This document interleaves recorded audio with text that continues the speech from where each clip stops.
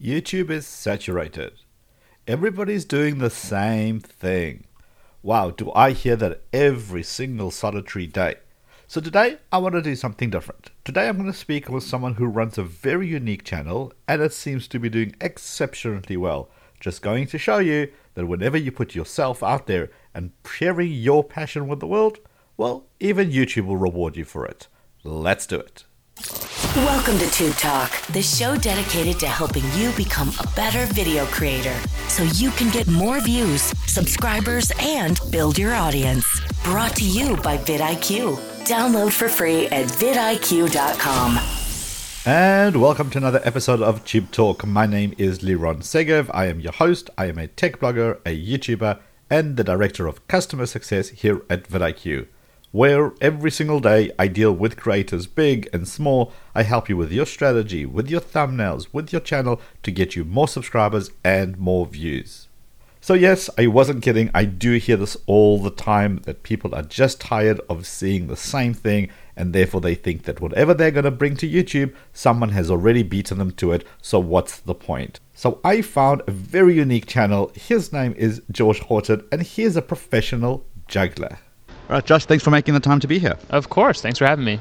So, Josh, you got quite an interesting story. So, for those who don't know, how would you do Josh in a tweet?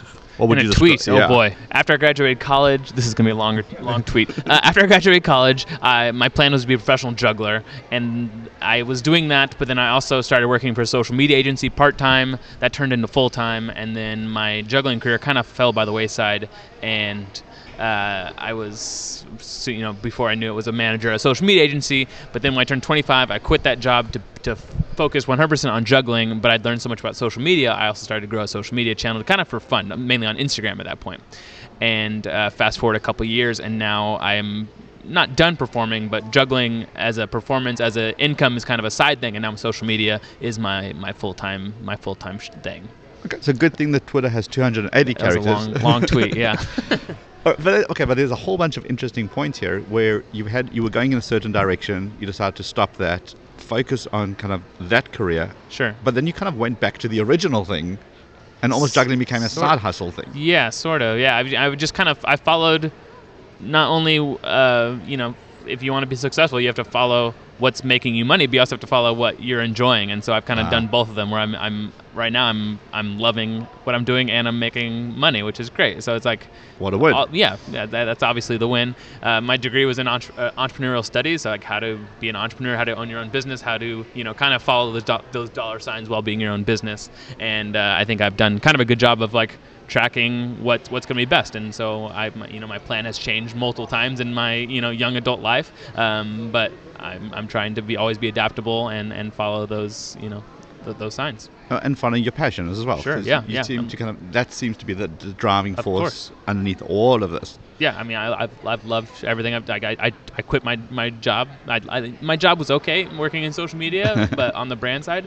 But anything that involves what I'm doing, I love it. And did you find that kind of having that brand experience and having that background, did that help you with growing your own social media and doing those brand deals? It definitely helped me growing my own social media, especially off the bat, because I started just on Instagram, because I had no plans on being a YouTuber, no plans on being even an influencer. I was just like, hey, I like Instagram, and it would be fun if I had some followers, just to have followers to show off to my friends or whatever. And so around that time was right when video had come out. Right. And for our brands, we were almost doing exclusively like super branded content, which obviously I wasn't a big fan of for an Instagram account. But it kind of taught me how to take your content a little bit next level, because when videos were first coming out, everyone was just filming in the app. Right. And so the fact that I had music, or I was editing together montages or something, was kind of not groundbreaking, but most people weren't doing it. So in the early days of Instagram video, I was able to grow a following pretty quickly just with my juggling and trick shot videos. Well, and it made you stand out, because you weren't yet another Me Too doing something that everybody else was doing. Exactly. So you found your own voice, you found your own way of doing it, and that obviously really struck with your community. Right. And then kind of where I was also able to find some success was I knew that people didn't want to watch a juggler, and so juggling is what I've done my entire life. But I've been able to branch out into world records, non-juggling world records, and then trick shots too. I've been throwing things accurately my whole life, and then when I was trying to create more engaging, more relatable videos to other people, I knew trick shots would be an easy way to do that, and turns out I'm very good at them. It's again tapping into something that you're good at, finding your passion, Sure. and just sharing it with the world. Exactly. And there seems to be a community that really, really responds to that. Definitely. So take me through the time when you said, okay, there's this thing called YouTube. I know it. Maybe I should kind of transition towards that. What was that mindset like? Why did you make that change? Right. So that kind of goes back to what we were talking about before of me wanting to enjoy this life and be able to make a living doing it. This was when I was still very much a performer, so I was doing a lot of NBA college halftime shows, corporate events, doing my juggling show, and then I had probably 75, 150,000 on Instagram, and so I'd obviously come into a couple brand deals, and I was like, oh wow, you can make a living on social media, like this is, and I knew that from working in the industry, but that was never a goal of mine, right? So I kind of fallen into a couple of these brand deals, made a few bucks. I was like, man, it'd be really cool if I could make a living just doing these internet videos. Kind of, took a look at the industry, and brand deals are great, but they come and go, and they can go for a very long time where you have nothing, and so you can't depend on them. And I knew once you have a good YouTube following, you can have that ad revenue, which is much more steady, much more reliable, quote unquote reliable, right. as we've all learned. But so I knew YouTube was what I needed to do, and I knew it was going to be a big undertaking, and that was about 2.5 years ago. And I had I think I was probably at like 10,000 subscribers just from being a juggler and posting videos when I was younger, in the kind of the juggling community. And I again was wanting to branch out, not being just a juggler. So when I started taking YouTube seriously, I was doing World Record Wednesdays, and I'm still doing that. So every Wednesday, I've broken a world record for the last 2.5 years. And I haven't missed an upload. Whoa! Just stop there. Every Wednesday, yes, you break a world record. Break or set, yeah. Wow, that's a lot of records. It's been a lot. It's a thing where I'm like, I never know when I'm going to run out, or if I'm going to regret this one day. And some days I do regret it, but it's such a good series that the fans love. But it's also to get the response that you just gave. Yeah. It's a one sentence better than my long tweet at the beginning. When people say, "What do you do on your channel?" I break a world record every Wednesday. Like that's a very easy elevator pitch. Yeah, right there. So in addition to that, so I started just doing once a week. So that was World Record Wednesdays was the entire channel for 9 months or so, and then I started posting a little bit more. So now I'm at 3 times a week. So last little less than 2 years, been doing 3 times a week. How do you find what's this week's record is going to be? Is there a book that you're kind of ticking off, going from A to Z? No, so there's a couple of places. There's the Guinness World Records database online, which has tons of stuff. They even have stuff that has been set, and there's an existing record, but then they also have all these things that they have in their database that no one's attempted. They've laid out the rules and the minimum for it. Okay. So we're able to say, hey, this is in the Guinness World Records database, but there has not been a record set yet, but their minimum for this record is so and so. Yeah, I'm all about entertainment. I do have 16 official Guinness World Records titles. Oh, for the record, just for the record. Let's be clear. Sorry, ladies, I'm married. But yeah, for the most part, it's just entertainment for YouTube at this point. Having the World Record Wednesday every Wednesday, it puts it in a category for me where it makes brainstorming easier, but also harder. I know what my realm of, it has to be a world record, so that like narrows it down, but also 2.5 years in, a little bit more difficult. And my goal for it is we do feature people a lot, other talented people. Okay, so you bring in other talents? Pretty often, especially for World Record Wednesdays. So we'll feature someone who is the world's best. We did a girl who has whips, and so she can like remove Jenga blocks with whips. What? So she's super accurate with whips. We've done other basketball people. We've done a guy who has a trained dog, like all sorts of stuff. So my goal for the channel is to get big enough to where people are hitting me up all the time, asking to be on the channel to do a world record, to demonstrate their skill. We're not quite there yet, but we're hitting up people all the time to try to get them as guests, and the fans love that too, because they're tired of seeing me, basically. Well, and these 52 Wednesdays a year. Yeah. So it's not a big number, not in terms of massive, but you still have to find enough talent who can actually do it. Yeah. Which is Do you film the whole process? Like if they succeed or fail, or do you kind of just give the highlight reels of, hey, here's the final shot? We always show the process. That's kind of been another thing for the channel, because the other thing, if I was to categorize my channel, it would be a trick shot or sports channel. And so unlike Dude Perfect like puts together the most epic, perfect video of trick shots, and that's not our style. Like, we show the misses, we show the process, we show all of that, and so keeping it real. Yeah, we love to show everything that happens, everything that goes into it, and bring our fans along for that journey. So you've done Instagram, you've now moved across to YouTube, you're building a community.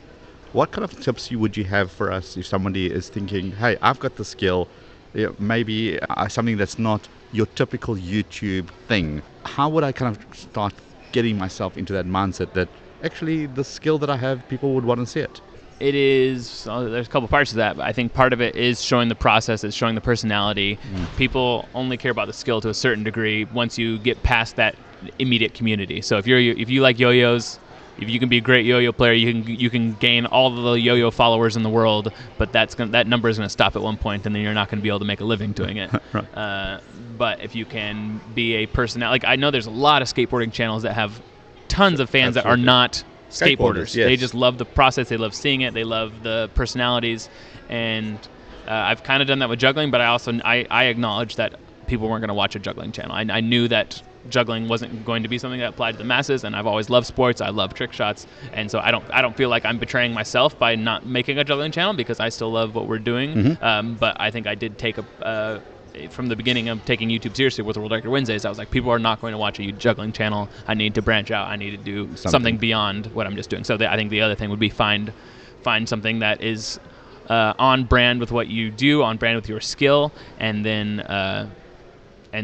just try to branch out a little bit. That would be more for the masses. I love Mike Boyd's channel. It's all about who he is, learn quick, and so his are all just learning skills. Like, he's not skilled in one specific thing, but his channel is about learning skills, which I love. Do you ever do like teaching videos, like how-tos?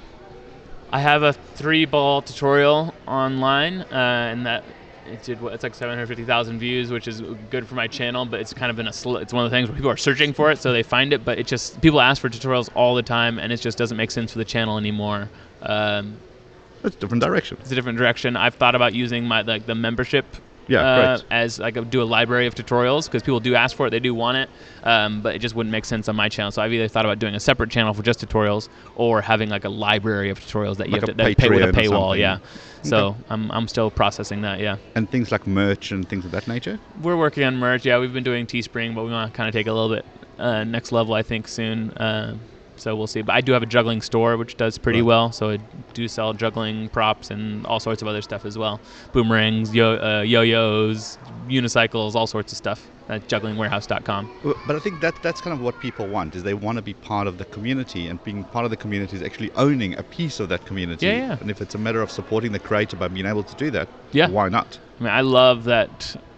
It's not a juggling channel, but I'm inspiring tons of people to juggle. I get messages almost daily saying they learned to juggle because of me, and they bought their first set of, like, my most sold item is my beginner set of juggling balls, and we sell multiple a day, and it's a cool thing to be able to be giving back to the community where I started. All this started because of juggling, so I do like that. I have had like the internal struggles, like am I giving up? Am I giving up on juggling? Am I betraying my talent and my passion that I started with? But I don't think I am, because I'm just being smart about all of it, and I'm still loving what I'm doing. So as we wrap up, what's got you kind of really, really excited at the moment? Well, YouTube has finally been taking off. I say that with an asterisk. But, it's like we'll have a crazy week, but overall, YouTube has finally been doing well. I think in the last 6 months we've gone from 200,000 to 400,000, which has been great. Wow! That first 100K took a long time, and even the second 100K took a while. But the last 200 have come pretty quickly, which has been exciting. And have you found that you finally in your groove, you find your niche, you know what works? Now you know what works. For the most part, it's still still crazy. It's still frustrating. Sometimes we had my most viewed day of the channel ever, and then 6 days later I had the lowest viewed day of the channel in 9 months, and which just doesn't make sense to me. But overall, the lows are much higher than they used to be, so that's good. We're moving in the right direction and still gaining subs every day, so that's good. And that's the whole thing of YouTube. It's just when you think you've got it figured out, you just don't. Or they go ahead and they change yet another thing. Yep. All right, if people want to find you, they want to get a hold of you, what's the best way? So we can have these in the show notes so nobody has to miss anything. Plug myself moment. Sure. Go for it. So the YouTube channel is Josh Horton, or youtube.com/JugglinJosh. JugglinJosh is my handle on Twitter, Instagram. So yeah, JugglinJosh. The website to buy juggling stuff is jugglingwarehouse.com. Just go do it. Yeah, go do it. Fantastic. Josh, thanks very much for your time. You bet. Thank you. You see, it's not the same old, and that's the only thing that works on YouTube. Sometimes you got to get creative. You got to go back to your passion. You got to know what you do well and simply share it with the world, and the world will love you for it. Thanks for hanging out on Tube Talk. Thanks for listening in. Don't forget to hit that subscribe button so you don't miss any of these Tube Talk episodes, and we'll catch you on the next episode of Tube Talk. We hope you enjoyed this episode of Tube Talk, brought to you by vidIQ. Head over to vidIQ.com/Tube Talk for today's show notes and previous episodes. Enjoy the rest of your video making day.